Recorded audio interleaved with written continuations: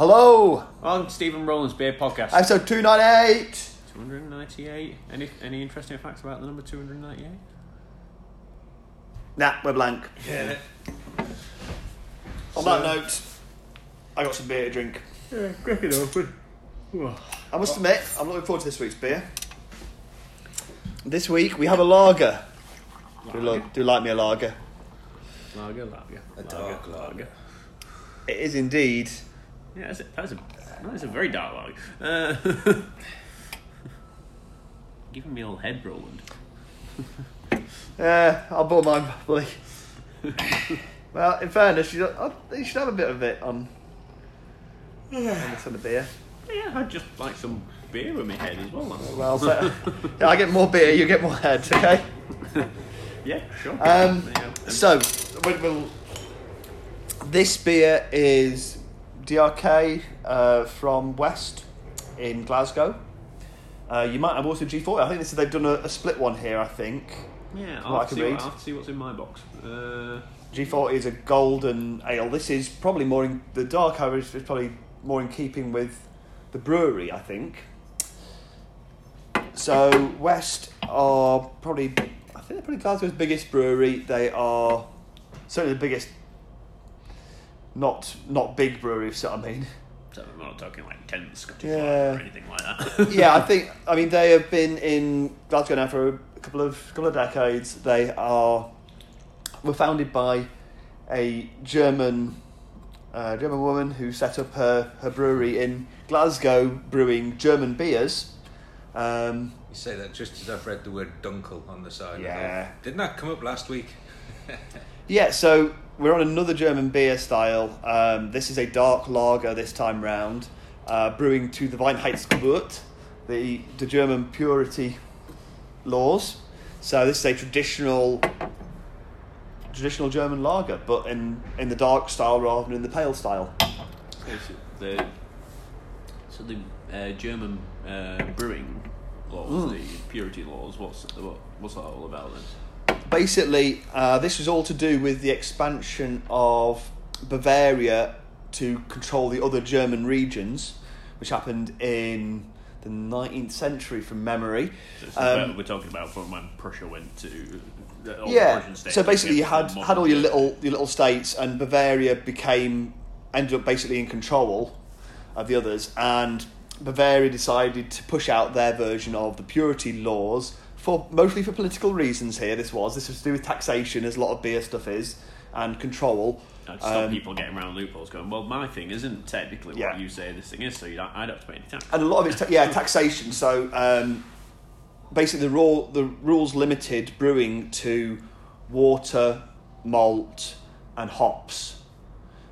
You're allowed yeast, but that's it. You're not allowed to stick other stuff in there, and also specifically malted barley.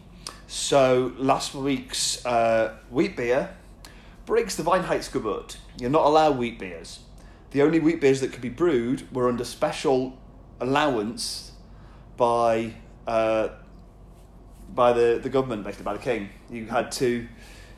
So when there was one, I believe Schneider, from memory, I think Schneider was the very first one, and they were the only one that was allowed for a long time because they were granted special license to brew for the king, because the king wanted it as wheat beer. Anyway, that meant that most of the German breweries had to start brewing with just the core ingredients. They couldn't brew the kind of traditional beers, so things like some of the sour beers, the Gosers that were traditionally German and had salt and coriander added to them, particularly coriander added to them, weren't legal anymore officially because they had got coriander added and they got extra stuff. So yeah, this is why there's the reign of the Reinheitsgebot.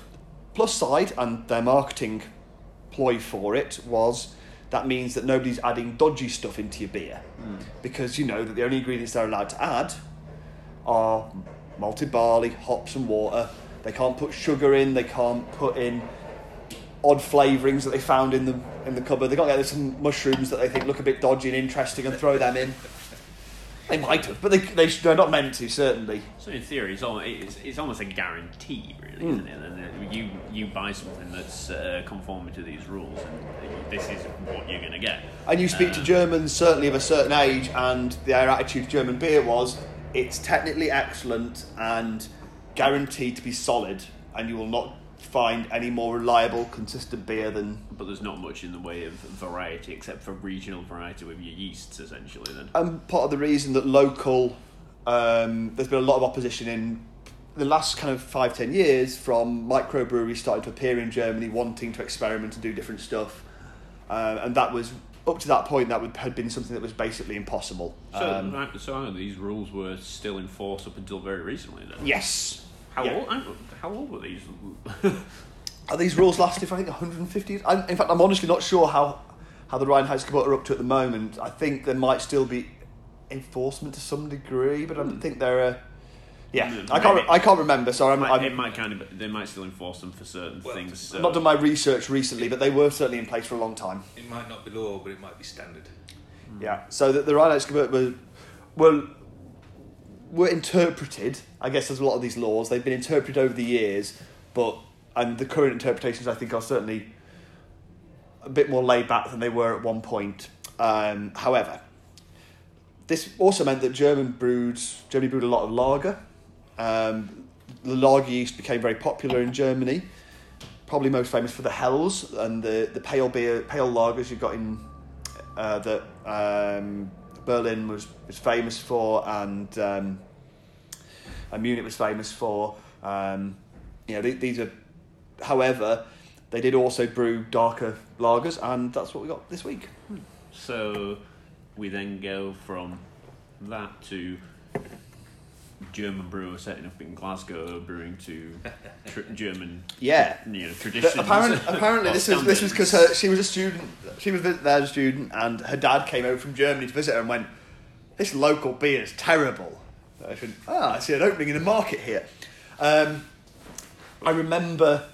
So she set up a brewery doing German style lager and this is 20 years ago. So this is a period where Britain hadn't really seen that microbrewery boom. Let's be honest, if you're going to set up a brewery anywhere in the UK, like setting up in Glasgow, you're onto a winner. Because I'm not stereotyping, but our Scottish cousins do like a drink. I drank, and then their flavour profile ranges from Buckfast all the way up to something good. I remember I actually visited Glasgow about 5 years ago now, 4 or 5 years ago, and had some of the West lager, their pale lager there, which is the first time I'd come across it. I'd never come across them anywhere else, not even really heard of them. But they're actually quite common to find in Glasgow, unsurprisingly. And I remember having it and thinking, this is a really nice lager. Like, this is exactly it's clean, it's crisp, it's got flavour. It's not a weird lager. It's definitely done to style, but it's compared to most British breweries' attempts at doing a lager. Or what was sold as lager. Yeah. When you put that in context, I think, of the kind of lager they did, their pale lager tasted like a pale lager if you bought it in Germany. Nothing like the macro brewery rubbish that you were getting. Well, that's the thing, isn't it? I mean, lager's become a byword in recent times, hasn't it, for crap. And it's not necessarily the case that the style's bad. It's just the way the large brewers cut corners to speed up the fermentation. That ultimately leads to a lower quality product, doesn't it? It's like lager should take a long time to ferment. You cut the corners, you're going to taste it. And honestly, I really like West for being a brewery that has set out to do what they would do if they were in Germany. They've just transplanted themselves to Glasgow, but they haven't said, "Oh, the locals around here don't care. I'll just churn out." Yeah, you're not trying to cater for the local market. You're just like, no, I'm going to do something that's different. And it probably, at the time that they were at, that probably gave them a massive advantage because it made them stand out from your big six brewers. And honestly, I feel like if you go into lots of small kind of pubs around the UK, and you try and look at their ale offering, they'll have maybe at keg or cask. There'll be local breweries that are doing good stuff. And how often did you go in there and look at the lager and find that they've got a non-British lager in, that it's brewed? I don't even look for lager. You know, You know, but it's been hijacked by football and. Exactly, it has. But so if you turn up there with a lager drinker and have it, I'm always quite happy if I find, that's not Heineken, that's not Carling, that's something a bit different on there. And if I went into a pub and on a nice hot sunny day and saw West on the bar, I would definitely have a pint of that, and would definitely encourage other things. It's such a good thing to see a British brewery that turns out a straightforward, well-produced lager that could sit in pubs throughout a city that aren't just catering to the geeks of the random beat kind of thing, but they just want a straightforward, good, clean, crisp lager, and it's produced locally. Great stuff. I've got to mention this note on this bit on the label: Glaswegian heart and German head. I just know that headbutt is coming with maximum efficiency. There's going to be the power generated in a short amount of space will be on point. It's fair to say, there's somebody I am not picking argument with. Yeah. And you know that headbutt's been considered too, so you probably deserve it. Yeah, it's not just rash and just like reactionary. It's just like, no, you have this coming. Pick yourself up. I feel like I've been slighted. Let's refer to the head. Yes, we have. Yes. Yeah, it's not like it's not like if I made the comment that I made a few moments ago about how the Glaswegians like a drink. If I made that to a Glaswegian face, I'd probably get nutty just as a reactionary thing. Well, in fairness, I flew back through Germany. Yeah, fair point. You're behind now. You see, I'd rather do that than take the headbutt. I flew back through Germany for my holiday and stopped at Munich Airport overnight, and they've got a brewery in the airport. It's the only brewery in an airport in the world. You can go have a beer in the airport, brewed in the airport. And so I thought I've got to do this, but it was pretty early in the morning. I think it was at 11:30 or something. I was like, I've got to fly before too long. I'll just go and have a small beer in there and say I've done it. Try it. That's fine. Got there, very stereotypical. They're in the airport, so they play up to the stereotypes of what you should expect in a German beer house. People with lederhosen on and everything. Just about to say, and very large lady comes over to me. What do you want? Yeah, what do you want? A beer, a small beer. And I chose the beer I wanted, like the hoppy lager. And I was like, okay, I'll have a small one of those. My small one turned up. That's 500 millilitres. So the German beer sizes are small. That's 500 millilitres or a pint, or large, the litre. They're not very happy with us because we drink the small ones. That really, if you're German, you drink the large ones. That's the normal unit of drinking. So yeah, I don't think they would have trouble with visiting Glasgow and keeping up. Right, time for some scores on some doors, I think. Scores on the doors. Where's Georgie doors? We need to get the drunk out. Nice. He's a baby. He's a 50s Cockney bin man. After that's some fun, I reckon. Shooting stars. Dark lager, I think, it's really nice. I think it's everything I want from a dark lager. You've got that lager, like easy drinkingness. It's not a heavy beast that's going to weigh you down. You can get through that very dangerously quickly. The darker flavours are there. It's not super bitter. It's not kind of roasted and heavy, but it's got that kind of darker flavours in it, caramels and... Yeah, it's all your dark flavour, your heavier caramelisation, aren't they? They're not roast. But you don't go straight into burnt and bitter flavours. But it gives it a nice viscosity. There's nothing burnt about this. Yeah, it's very, very tasty. I think it's just a really well executed example. I think Ron's going to throw out a bomb here. He's going to throw out something big. I'm not going to go super ridiculous. But you know what? A good lager is a very tricky thing to brew, particularly one like that has gone down very easily, where you don't taste the alcohol, you don't taste any off flavours from it. It's just really well executed. Won't mind another. On that basis, I think I'm going to go 9. Ooh. Yeah. Oh.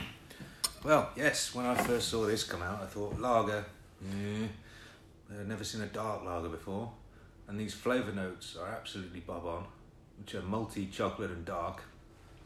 It's absolutely all of those things. Is dark a flavour? I think we just said it was. Okay. You keep using it as a descriptor constantly. Yeah, so it's surprising. I'm going to give it 8. 8. Good flip. Yeah, very easy drinking. Yeah, I'm looking forward to breaking into my box. That said, I might not get this. I might have the other one. You might have the Belgian Golden, yeah. You never know. But that said, I'd be happy to try that as well, because I've never had anything from West before. So if I'm north of the border, I will keep my eyes peeled. I'm going to give this 9 as well. Ooh. Yeah, well done, Wes. I think that's. I was very pleased to see them, because they're one that I think they're quite a big brewery in volume these days, but they definitely hide under the radar. I think because of being lager brewers and people just aren't. Yeah, that's the thing. Lager has become a dirty word, isn't it? Really? And also because they are traditional lager brewers. They don't tend to throw anything. They don't tend to go like, I want a huge hoppy lager. It's not. I just want to brew clean, crisp, good lager. So well done. Here's to many more years of you, and we're going to drink them. Shut up. Yeah, we're done.